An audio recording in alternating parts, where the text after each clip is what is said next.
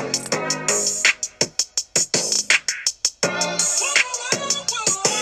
listening to the Third Base Dugout, presented by Dorm Room Sports.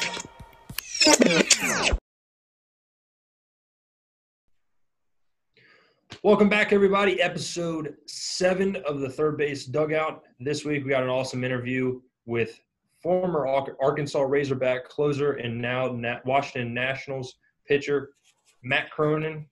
But before we get started, I'm Deer. I'm with Shelly and Tex, and we've got a little baseball news for you. I guess it's in the horizon. Yeah, I mean it's better than nothing at this point. I guess when this episode drops, it'll be a week away from the draft. Yeah, and that's about the only baseball news we're gonna get this year. It seems like.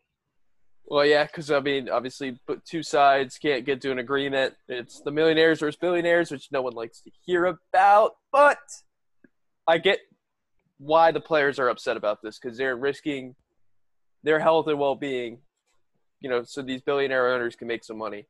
So I get that. But the draft, where none of these guys have millions of dollars to their name at least, get to play professional baseball or get an opportunity to play professional baseball. Yeah. It's always a good time. I mean, there's been a lot of speculation around like the first 2 picks of the draft, and then after that, everyone kind of knows. I mean, they're all going to fall into place in some other order, but the first 2 picks, everyone's kind of flip-flopping them, although number 1 is rather solidified by now. Yeah. I think. But Shelly, do you have a person that you, I guess, are looking forward to seeing how they pan out in the MLB? I guess I had 2. There's one in particular that I really like is Asa Lacy out of A&M, Texas A&M, for anyone who doesn't know what A&M means. It's a big lefty arm, power fastball. I think he can run it up to 97. I mean, this dude is a physical – he's a physical pitcher. Like this, there's not a whole lot more than that. He's got awesome breaking stuff. And the ceiling is very, very, very high for him. As Michael Jordan once put it, the ceiling is the roof for this kid. And, I mean, he just dominated college baseball for 3 years in A&M. I guess 2.5. You count this as half a season. I mean, he could – honestly, you could make a case for him being a number 1 pick if the Tigers didn't already have stacked starting pitching in their system. But I could see him going as high as 2, but he's not falling out of the top 5 unless something crazy happens. But I think it's legit. I see him and Emerson Hancock kind of in the same boat. Yeah, I mean, Hancock's good. Again, he's an elite prospect, but Hancock got hit around a little bit this year, which was scaring some scouts away. Not really scaring away, but it was a cause for concern. Like there was, I think, University of Richmond, they hit him around like he was throwing batting practice against him. I think Georgia ultimately won the game, but I mean, it's sketchy. Plus, it's hard to find elite left-handed pitching in the draft, and an already pretty much ready to go prospect, and that's Asa Lacy, in my opinion, at least. I agree. I think, as a Tigers fan myself, I think Austin Torkelson is going to be the guy out of this. Tex is very happy about Bundesliga right now, obviously. He is pumping his fist for those who are just listening. As Bayern Munich and Borussia Dortmund are playing right now, that's nice to have at least some live sports back overseas. Tex can maybe give us something on the student section here next week on Bundesliga and how that's coming back. But, Spencer Torkelson is going to be my guy that I think is going to pan out. Obviously, he's likely to be the number 1 overall pick unless the Tigers surprise people. Torkelson, a first baseman, has raw power to all parts of the field, especially to his pull side. I mean, he can hit monster home runs to the pull side, has very good plate discipline, walks a lot, and also hits really well for average. And it's not every day you see a first baseman go number 1 overall in the draft. I believe it's only ever happened twice before. Adrian Gonzalez was one of them, and I don't remember the other. But having a first baseman go number 1 in the draft, you got to be pretty special. And so I think the Tigers will make the right move with going Torkelson at number 1. But Tex, you got somebody for us? Yeah, I think if the Tigers have a clear eye and the executives in Detroit are looking for a great catcher, they should Reese Yergin out of Virginia. D3 guy, but he's a great guy, great personality, and he'd just make a perfect fit in Detroit. Yeah, no, I also just so happens that he worked for us too. Yeah, he does. Yeah, he does work for us. Forgot about that. Small world could have a number 1 draft pick on our hands. Mm-hmm. Another name, though, I think to watch, Nick Gonzalez out of New Mexico. That dude puts up video game numbers. And He led the batting average title last year, right? College. Yeah, and I think home runs. I think he led home runs 2 years ago. I mean, he was not only he played in higher altitude conditions in New Mexico and whatnot, and not a great baseball conference by any means, like not anything special. But the reason why I think this guy's going to be legit is because he went up to the Cape Cod League, which is not even arguably is the best college baseball summer league. Like if you want to go play pro baseball, you play in the Cape Cod League. Won the MVP in that league. Pretty much was the far and away best player in that league last summer. I mean, if you want any more reason to pick this guy in the top 5, even if the Tigers decide to, do something crazy, pick him number 1. There you go. It's all right there. Yeah, I mean, he's not a big guy either. He's just a little bit bigger than Jose Altuve, and that's about it. Yeah, that's the only knock on him is he's not as big as you want a middle infielder, but Altuve is the perfect example of height doesn't really matter if you've got the skill. So he played a lot of shortstop at New Mexico State. I think he's going to get moved over to second. Yeah, and if you want offensive production out of your second baseman and not really defense, I don't know his defense that well. I haven't really studied him like that, but it's a no-brainer if you're looking for your franchise second baseman. Yeah, I was looking at his stats, and I think he was around I think it was a 965 fielder. 960? Yeah. Not great, but maybe neither was Derek Jeter, so you know. But, I mean, out of a middle infielder, sure, yeah, that's not great. But I think in this situation, if he's going to make it to the big, it's going to be on his offensive production. 100%, and that's usually what you want out of your second baseman anyway. You don't – defense for second base is obviously very important, but they'd rather have you producing at the plate. Yeah. Now, I want to What's your thoughts on Austin Martin out of Vanderbilt?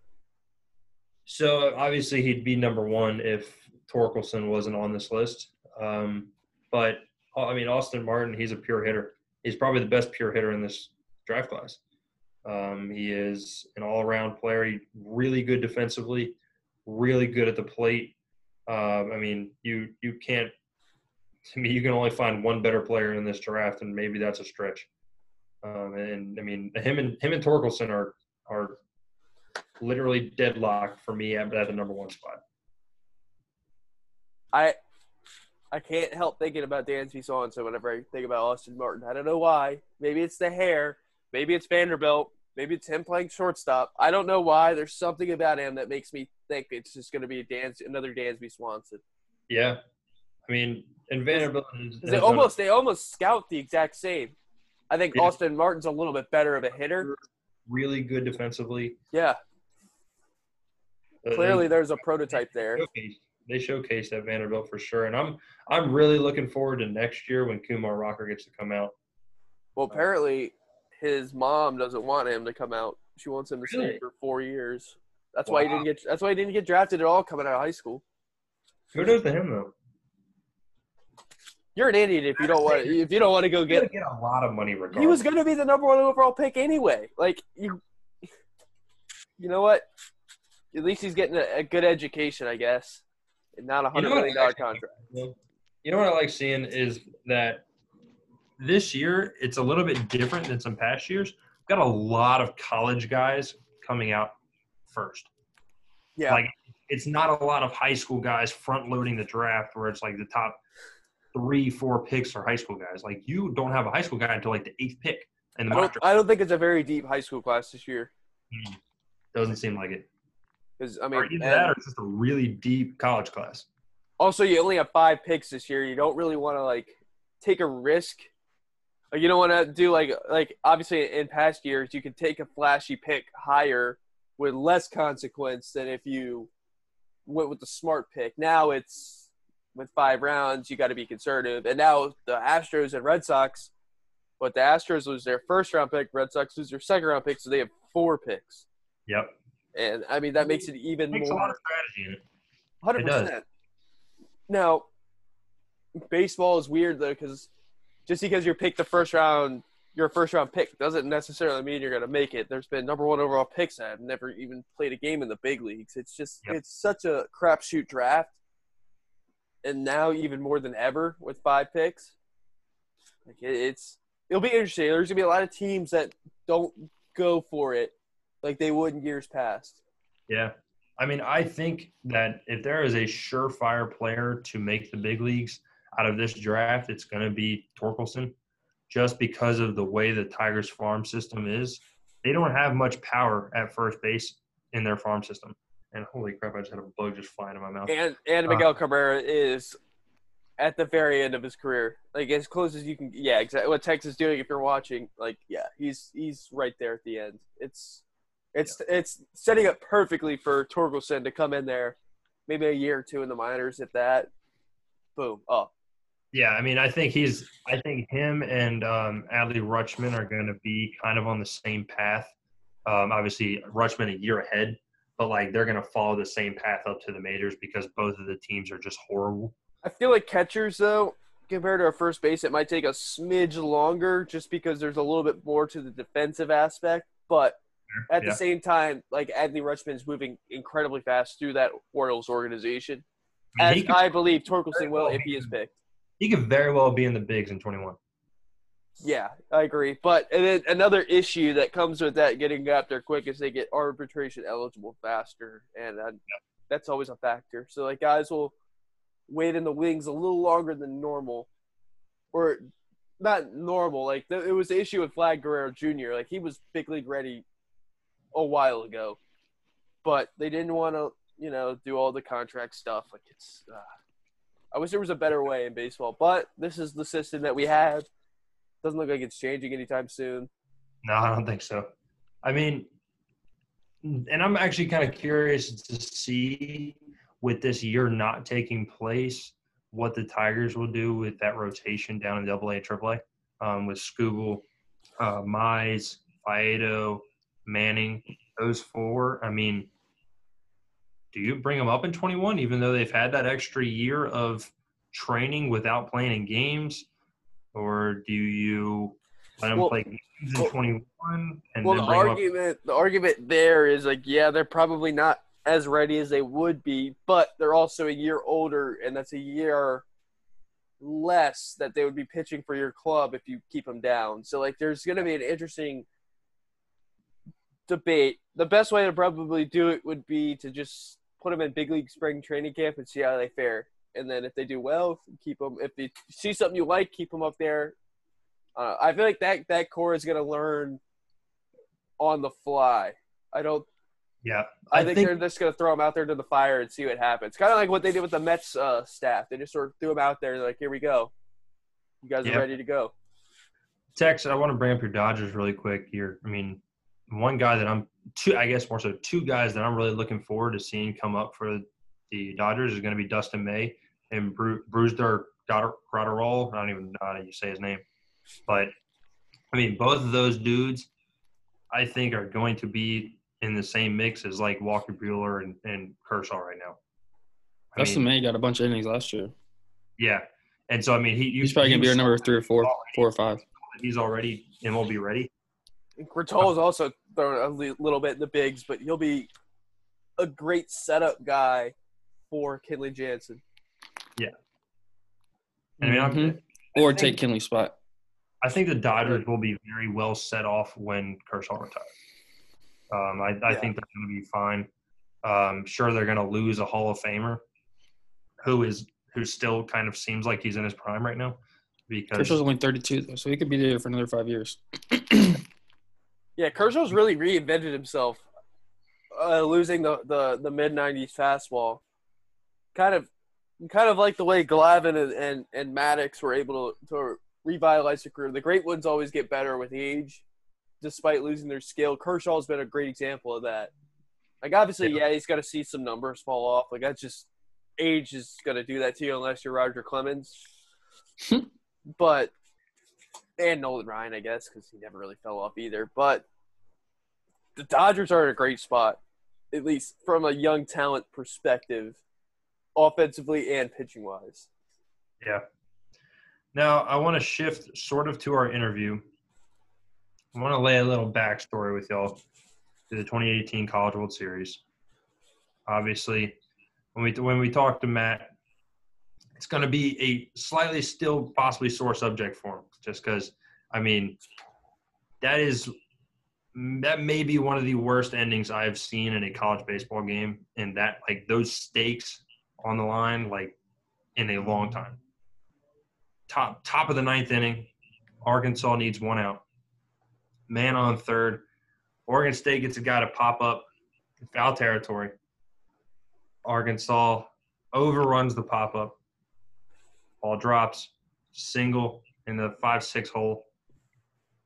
Guy comes in to score, and then a 2-run bomb loses the game for Arkansas, and then obviously Oregon State ends up winning. I cannot imagine being in that position, and I'm so excited to hear this interview and just see, like, what was going through his mind, like, right after that pop-up. Because, I mean, we talked to him, and he's willing to talk about it. I'm excited to hear, like, what his thoughts were. But, I mean, I just couldn't imagine being in that spot. That would suck. You can't throw your teammates under the bus. I don't know about that situation right there. He didn't do anything wrong there.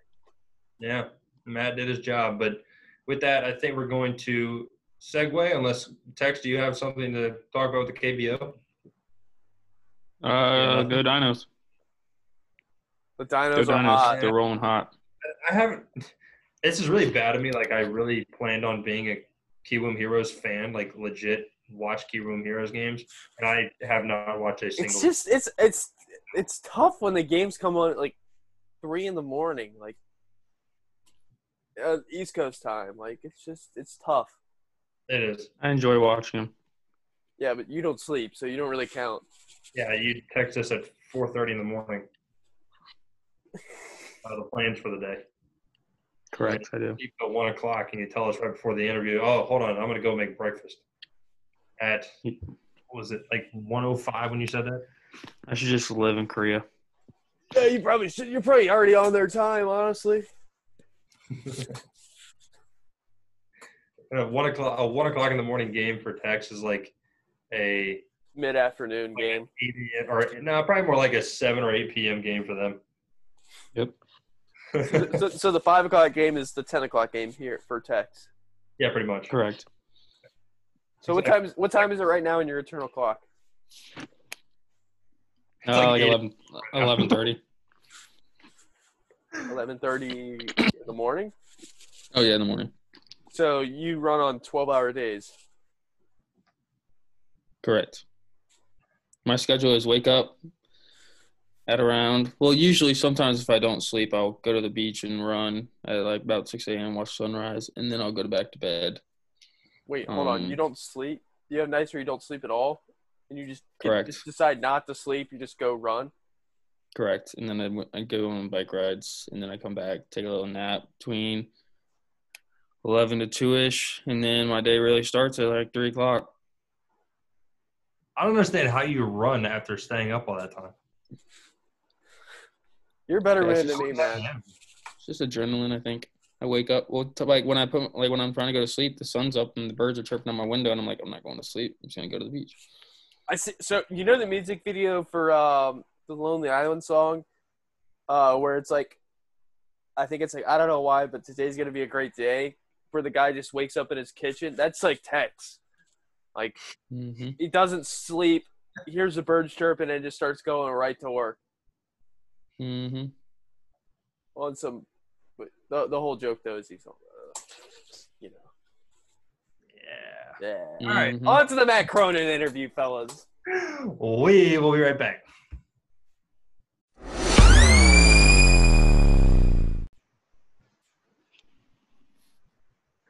All right, now we have on former Arkansas Razorback closer and now pitcher in the Washington Nationals organization, Matt Cronin. Matt, how's it going?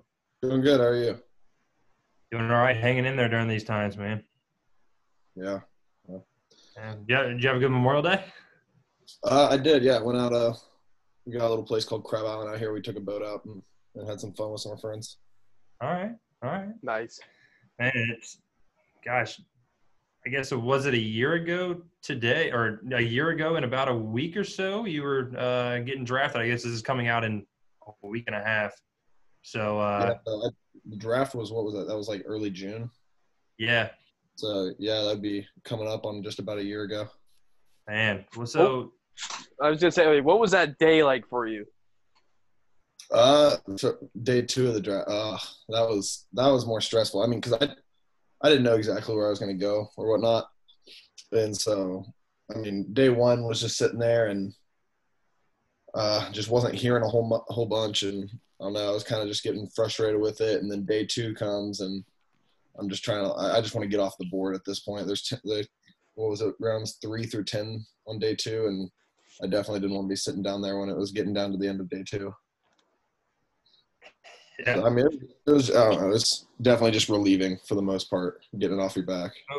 What was your plans that day? Like, did you have your whole family with you, or were watching it by yourself, just mom and dad? Like, what was happening? Yeah, I had my parents there, and at the time, my current girlfriend was there. Gotcha. Man, I bet that was an exciting feeling getting drafted. Yeah, it was. It definitely was. So let's take you back to your pre-Arkansas days. Basically the recruiting trail. What made you go to Arkansas and be set in stone as the closer in your freshman year? Man, that's always a funny question because at the time when I committed, I was like a nobody. I didn't have any other offers at the time, and I was up in Arkansas already. I went up there for a camp every year, anyways, and that's where my family's kind of from. And my parents talked me into going to a little Arkansas 2-day camp, and they really liked me, and they offered me a couple days later, and I just accepted on the spot, and it's never really looked back on it. Turned out to be a pretty good, I think. Well, I was gonna say because you're from. I don't want to mispronounce your hometown, but is it Navarre? Navarre. Navarre. All right, cool. So you're from Navarre, and that's like relatively close to Florida State and Tallahassee, but it's also like kind of in the middle of SEC country. Was that a factor for you going to Arkansas, being near SEC schools, or was like Florida State definitely up there too, since it was kind of like in your backyard? I mean, Florida State was. I don't know. I definitely, because everyone from my high school kind of went there, it felt like, and I knew I always wanted to play in the SEC, and so SEC was always my just goal growing up. That's what I knew, and that's what I always shot for. But did I ever think Arkansas was going to be a shot? Not until I showed up at the camp. No. Man, it's crazy. So actually, speaking of pronunciations, I was genuinely curious because I saw this the other day. Is it illegal to pronounce Arkansas wrong in the state? Like, is it illegal to pronounce it Arkansas? It's not illegal that I know of.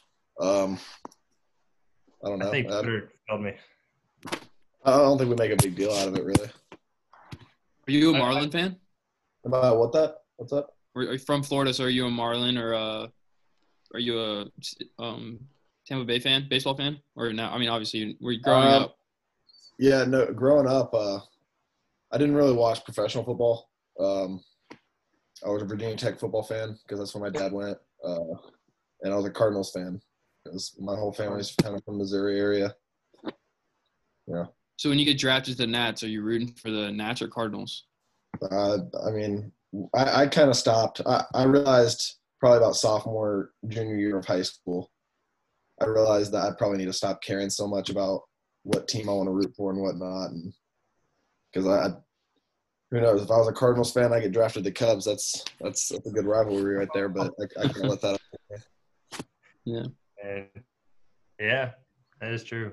But so let's go to Arkansas here. When you came in as a freshman, you were actually the 165th ranked prospect out of high school. So you could have gone out of high school, but you chose to go to Arkansas. Was that a decision that was pretty easy for you, or what was the mindset behind that? Only way I think I would have gone out of high school for the draft would if I was a top 2 rounder, probably, which Okay. I wasn't at the time. I was maybe 6th round, somewhere around there. But I think I needed a lot of maturing, especially coming out of high school, and college was an easy choice for me. Yeah. So I guess it was sophomore year, you set the Arkansas record of saves, becoming Yes. a national phenomenon closer where you were well known across the college baseball world. And you broke a record that was previously set 5 years prior. Yeah. Did your, I guess, paparazzi around campus change at all after that year or after your freshman year when, you kind of hit the ground running? So it was, my freshman year, I didn't really do a whole lot contributing for big games, not until the end of the year at least. And then going into the sophomore year, I definitely wasn't set as the closer at the time. It was just I had kind of gotten those opportunities early and then just ran with it. And it probably once postseason came around for sophomore year, that's when I could feel like a level of stuff jumping up, especially when we made that run to Omaha. That was when you really saw the next level of what it's like to kind of be more of a well-known figure on campus. Kind of a lot like the quarterback, and those guys are way more well-known than most of the baseball players, but in a way you get a little taste of it, and it's cool. I don't know. Baseball team's a little better than the football team there. Yeah, but I'm glad I don't have to deal with what some of those football guys deal with. I know that they've gone through in the past. Yeah. Shelly? Well, I was gonna say, so you were a reliever your entire college career, and obviously guys go into college wanting to start, but it didn't seem like. Maybe you were presented that opportunity. I don't know. Some guys just love the bullpen better. Did you ever consider being a starter, or were you just sort of like, this is kind of my role, like this is what I'm made for? Coming out of high school, I definitely wanted to be a starter. And then there was that fall freshman year where I'd never really worked out before. I would do a little bit, but I'd never gotten like a real college workout before. And I put on a good bit of muscle and I started throwing a lot harder and decided it was a lot more fun to throw hard for an inning or two than try to go for 7 innings. And if you don't get 6 or whatever, it's not a good start. Which, in 10 of your 14 appearances, I believe, in your sophomore year, you went more than 1 inning. So, you had that flexibility.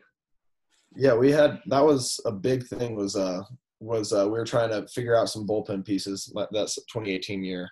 And so we had Blaine Knight as our Friday night guy, and he would consistently get us 6, maybe into the 7th inning. But then they took me straight into it. And so I was getting many 2+ inning saves. Man. I think when I think of closer entry, I think of Heath Bell in an All-Star game in Arizona, just sprinting onto the mound. So I got 2 questions. Did you have any what was your routine when coach would call you in the 7th or 8th, and then what kind of walkout were we working with down in Arizona for you? So my routine was I used plyo balls, those weighted balls filled with sand. And so when they're telling me when it's looking like I'm getting ready to go in, I get up and I have 3 different weights that I use, and I just start chucking them as hard as I can against the wall. And during all this, I'm probably drinking some pre-workout or something, but then I'll jump up on the mound, do whatever I feel like I need to do, and then I get slapped in the face and I go out there. I remember that slap in the face, man. I remember that, seeing that video. I'm like, what the hell is this guy doing? Yeah. Hey, look, fires you up. You ever tried drinking these before going out the pitch, the bangs? I'd never tried them before pitching. In college, I had a couple. They made me feel bloated, but I can't drink them anymore now. Well, walkouts. What's my walkout? Yeah, well, what was it if you kept it the same in DC or in your pro life? So I didn't get to pick my walkout last year, getting there halfway through the season for pro ball. So I didn't have a walkout, but sophomore and junior year I used Shepherd of Fire by Avenged Sevenfold. Okay. That's good. All right. Well, all right. I think this is the topic that people have been waiting for here. All The right. 2018 College World Series. I'm not gonna throw the Wolves at you yet with that game too. But let's talk about game one. You're in the college, or actually, you know what? Let's go to the game one of all of the College World Series, or I guess Arkansas's game one. So the first game that Arkansas played, your first game in Omaha. What was that like stepping on that field on TD Ameritrade Park for the first time? Yeah, so I mean, we definitely have to see it because we get there a few days before the whole College World Series starts. We get to practice on the field, and I mean, it's a different kind of setup. They got those tunnels all behind under the concourse that you can you can walk around the entire stadium under it basically, and just all of the stuff they got, all the batting cages inside those tunnels before you even get to the field, and all of these little workout areas and all that stuff that you got up there, and just massage rooms. You can just set up a time and go get a free massage, and they really know how to treat you in there. And then you get out on the field, and I mean, it feels like a big league ballpark. Definitely, because I got to play in Kaufman my freshman year, and I mean that it's just a different feeling. You there's a level that you can understand when you hit that spot, and you're like, oh, this is a nice ballpark. This is something different. Yeah, I mean, thousands and thousands of fans. I mean, I know you're used to thousands of fans playing in SEC baseball stadiums. I mean, LSU. Yeah. Gosh, I mean, there's Ole Miss especially. I mean, they pack their stadiums, but it seems like there's a whole different atmosphere in TD Ameritrade when you go there. Yeah, there is, and Arkansas definitely. I think it's only like 5-hour drive, and they travel well. And oh yeah. So when we were playing, it was always a sea of red, and it was always a lot of fun. I was gonna ask that because like usually, a lot of the teams that go don't travel as well, and it's a lot of just like baseball fans there, and maybe not as invested in the game, but still they love being there. I was gonna say, is that a weird environment to play in, not having like a set fan base? I mean, it always kind of felt like whenever we were playing there, it was kind of a home game.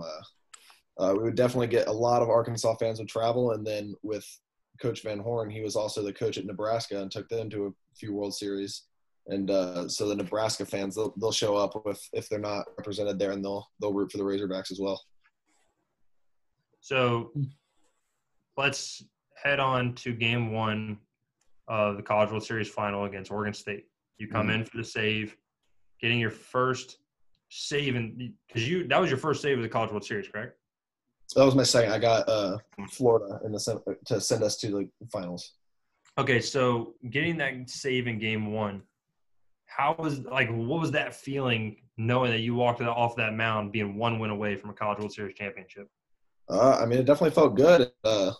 It kind of felt like we stole game one from them. I mean, because we got out hit. We got I mean, we just got kind of lucky with what happened, and we were out hit, and just happened to be the hits we got. We would string together, and a few things went our way, and we outscored them. And so it's definitely just a huge confidence boost knowing we could kind of steal one from them and have to just win one of the next two, and that's what we were looking forward to. Hey, that Adley Rutschman kid and Nick Madrigal, they're pretty good, huh? Yeah, I got to play with Rutschman a little bit in summer ball, but yeah, he just followed me on Twitter the other day, and it made me feel good.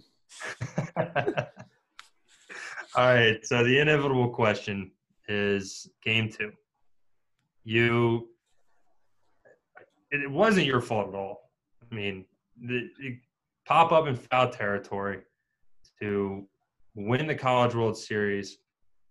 And fielders get the confusion on the pop-up, ball drops, and then chaos breaks loose. What goes through your head during that time after that pop-up drops? So I mean, I don't put the blame on anyone because I think that's a tough play, especially with how loud the crowd is and all the screaming going on. But I mean, initially for me, I see the pop up and I kind of relax. I let my shoulders drop and I'm like, oh, that's it. This is going to be it. We won the game. We won the World Series. And so I kind of relaxed. And this is the first time I had gone back to back in 2018. And I was somewhere around 40 pitches. So, I mean, I was pretty gassed. And so I was just happy to kind of let it all. And then you see the ball drop. And that was probably the hardest thing for me, was being as worn out as I was and trying to get myself pumped back up to get back in there and do it again. And I remember watching that as it happened, and I just felt a level of pain. Like as a pitcher myself, like I just felt a level of pain after that ball dropped. I'm like, I know just because of the way baseball works, some BS is about to happen right now, to where something goes wrong. And it's just because like the baseball guys just hate it. And but man, I just remember watching that, and the way game 3 ended up happening, and Kevin Abel's outstanding performance. I just felt bad for y'all. I felt bad for especially all the seniors on y'all's squad and the guys that were leaving after the junior year in the draft. And I mean, it was tough. It was tough to watch for sure. Yeah, it was. And I think a lot of us look back on it, and I mean, we got outplayed in all 3 games. We were out pitched and we were out hit. And it's just things went our way to put us in the opportunity to win it. And I mean, don't get me wrong. I think we should have won it. It was very close, but things just didn't go our way, and that's just how it rolled. But I think a lot of us look back and we're just happy with that whole experience and being able to say we were there. I think about how many college coaches, I know ours, we do the pop fly com, like stuff like that, but like how many different coaches across the country have watched that play and just be like, hey, we need to focus on the little things. Like obviously it's a tough play. I mean, being in that environment and everything, I couldn't imagine, but just how many college coaches have harped on like, hey, that play right there, like that could went out away. I mean, obviously it sucks, but it's crazy.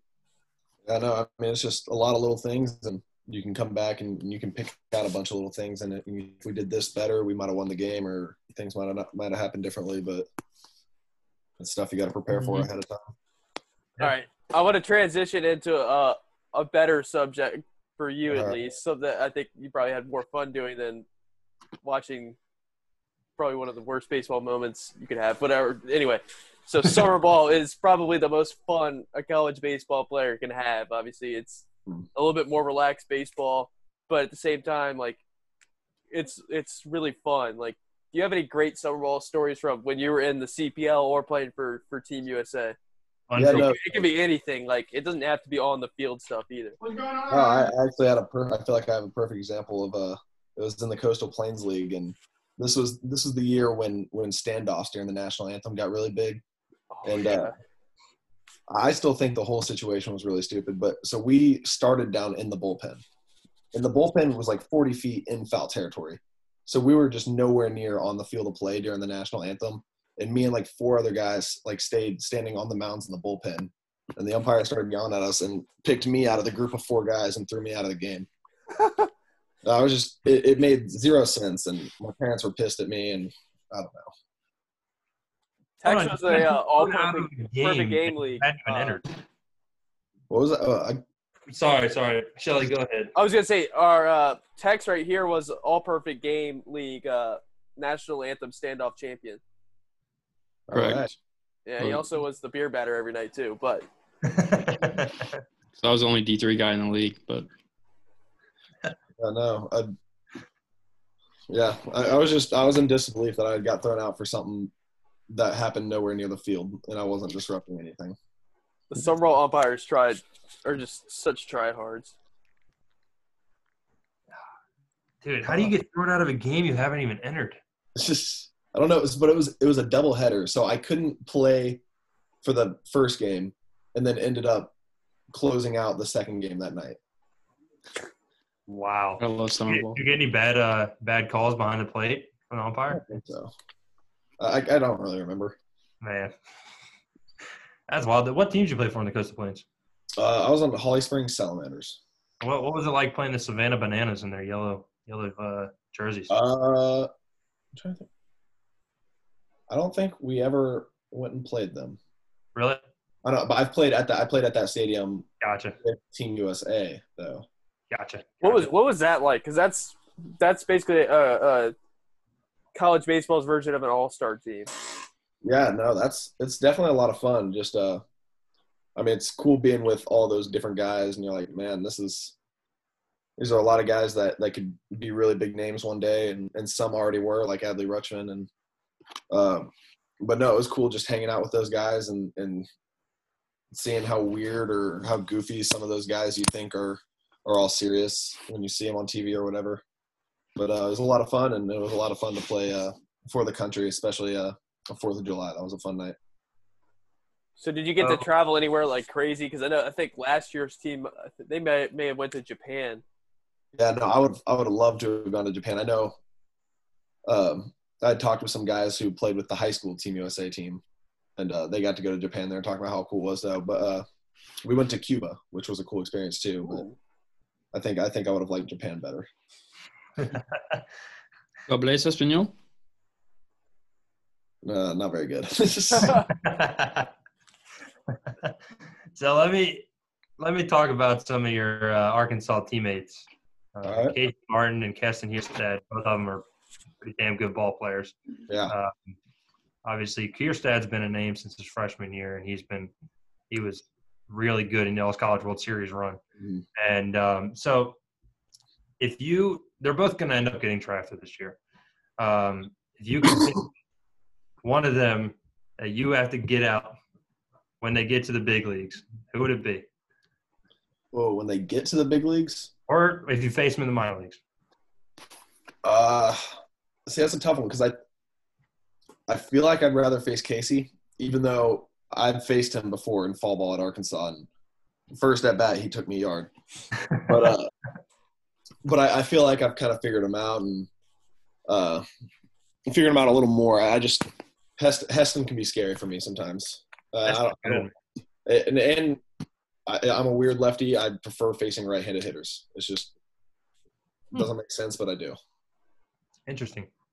I feel like too, as a hitter, the kind of the fear of not knowing a pitcher definitely makes it a little easier. But you know these guys, and then they start thinking like, hey, they know how to get me out. Then they start overthinking it. So I think no matter who you face, the advantages should be in your favor. Yeah, I mean, I don't know. Because I haven't played with them. I haven't seen their tendencies in a while now. But I don't know. I think Heston's got one of the best just bats in the country right now, and that's a guy I don't think I ever want to have to face if it really matters. Maybe the Nats will draft him, and you won't have to. That'd be cool. Maybe they'll get a Casey Opitz too. Yeah. And so, who is the one guy on the Nationals that you're looking forward to meeting in big league camp or just at some point in the future? You just like just somebody who's like on the big league club that I kind of want to get to know and maybe. Yeah. I think Strasburg could be a cool guy to just talk around and meet up. And I guess also Doolittle, just because we've got very similar pitch types and we pitch very similar with mostly fastballs and whatnot. So now, when you're pitching, are you more like Scherzer, or are you more of a kind of free and easy guy? Are you like one of those guys that literally looks at you like you want to kill him, or? See, I would say I would just have like a blank to somewhat maybe mean expression, but I'm not big on the stare downs or anything. I just try not to show any emotion while I'm out there for the most part. That is a good way to be. I mean, Scherzer's kind of made his name out of it, of being that like bulldog where he, no matter who you are, he's going to look at you and you're going to be intimidated as shit when you get up. But I mean, like I think there are ways to be, and I mean that just being stoic is probably an easy way to go, unless you are like Scherzer. But yeah. Tex, you got another question? Yeah, I do. Feel free not to answer this if you don't want to. So in 5 years, you're the big league closer for the Nats, and you're facing the Philadelphia Phillies. You throw a fastball, runs a little arm side, and hits Bryce Harper in the back, and he's charging at you. What are you doing? What is this question? See, I don't I don't know. I'd like to know. I'd like to think I know what I would do, but I've never been put in that situation. And I'm sure Bryce is a much bigger guy than I am. I'm probably just trying not to take any kind of cleat. Well, if he throws his helmet at you, you'll be fine. He's not going to hit you. Yeah, but I'm probably going to try to avoid any kind of cleats, and I don't want any big blows to the face because that'll be all over Sports Center. Don't be like Good answer. Try to make it a boring fight, probably. Yeah. Or you could get him in the Nolan Ryan headlock. Yeah. Because all you got to do is land one or two, and you're good. Yeah. All right. So my last topic for you, unless these guys have anything else, let's talk about some minor league life stuff. So we're big advocates for raising minor league pay, just getting better lives for them in general. Just because, I mean, obviously, a lot of people know that minor leaguers are very underpaid, and that it's an issue that needs to be addressed in the MLB. So talk to us about that minor league life and like housing and pay and game days and off days. So what's a typical day for you on an off day? On an off day, oof. On an off day, I'm probably getting a pedicure. I'm right with you, dude. I think, Shelly, didn't you make fun of me the other day for getting a pedicure? I did. I got to keep my toes good. That I'll get blisters on the side and stuff if I don't get those calluses scrubbed off while I'm pitching. But off day, I'm probably doing whatever I can not to think about baseball. But yeah, so I'm probably getting a pedicure, maybe go watch a movie or find a bowling alley or something. Yeah. Oh, you hit the lanes. You better than Mookie Betts?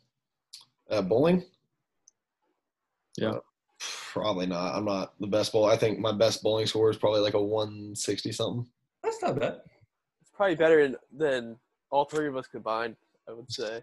Yeah, I think we could all bowl 10 frames, and we could still not get a combined score of 160. Well, it depends. If the bumpers are on, I'd be doing all right. You know how to spin it? I guess. So I mean, I know how to. I'm not super consistent with it. So I usually get like a 12 to 14 pound ball, and I just try to throw it as hard as I can. I like that strategy. So That's the pitcher way of bowling. I like seeing the pins rattle. I feel like the more the pins rattle, better chance of a strike. Yeah. Are you getting slapped in the face before like a big bowl? Big. No, I keep the slap to baseball and then maybe like a party game or something. I hear you. What about like when you're off season lifting or something? You're going to like, hit a PR. Would you like a deadlift or something? That'd be. I haven't done it yet. I mean, I feel like that'd be a good scenario for it. You use smelling salts? I mean, I'm not like any kind of like actual use for them. I mean, if somebody has one, I'm definitely gonna take a sniff. I hear you. So you mentioned party games. What's your favorite drinking game?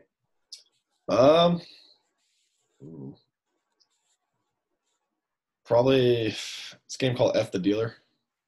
Oh Okay. yeah, I played that game. yeah. Probably That's a that. good one. How good are you at beer die? I don't think I've ever played that. To be honest. I think this might be the 5th or 6th straight guest that we've had that has never played beer die. Yeah, Chris Taylor. We asked Chris Taylor that question. He said he had not played beer die either.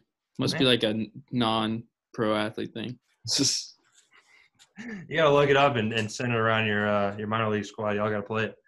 I don't know. I'll have to look it up. Yeah. It's a good time. So, all right, now let's take me to a game day. What's your routine like in the morning? And then so actually, before I start with that, are you bringing the slap to the minor leagues? Like, I already have. nice. Yeah.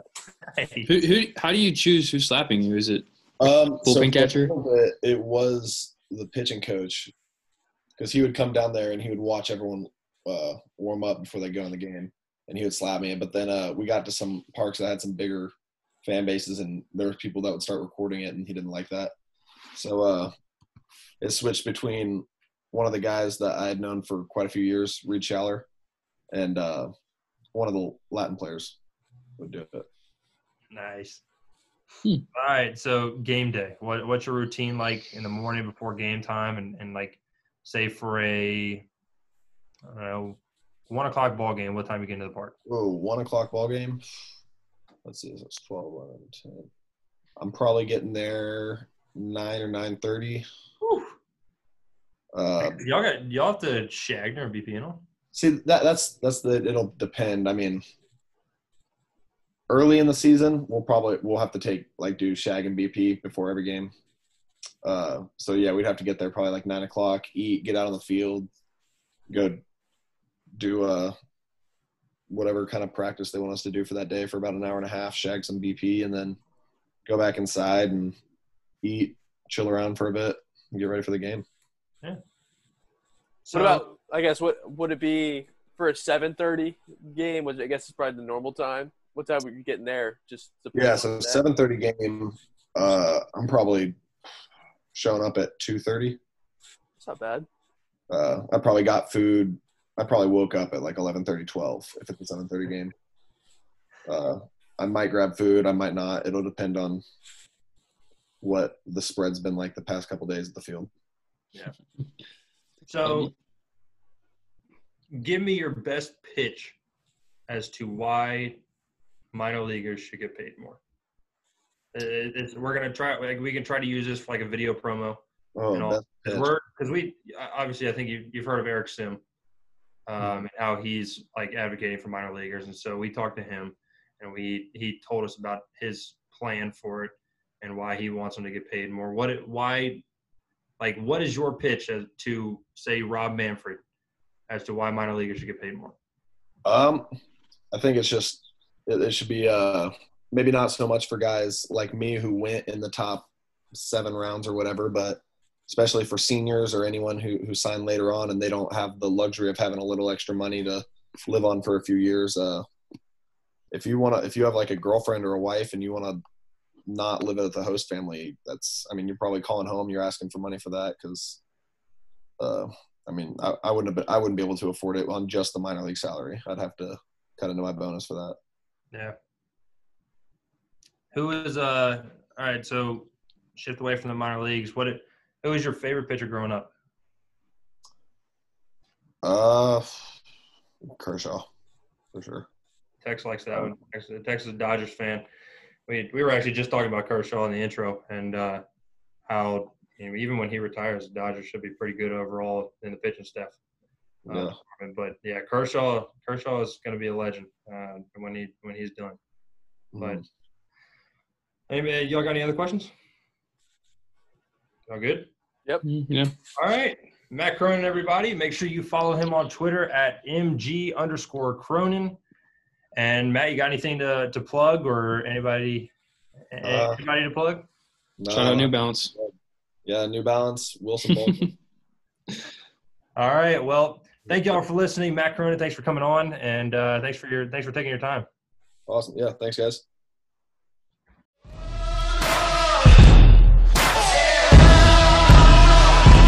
Won't you follow me into the jungle?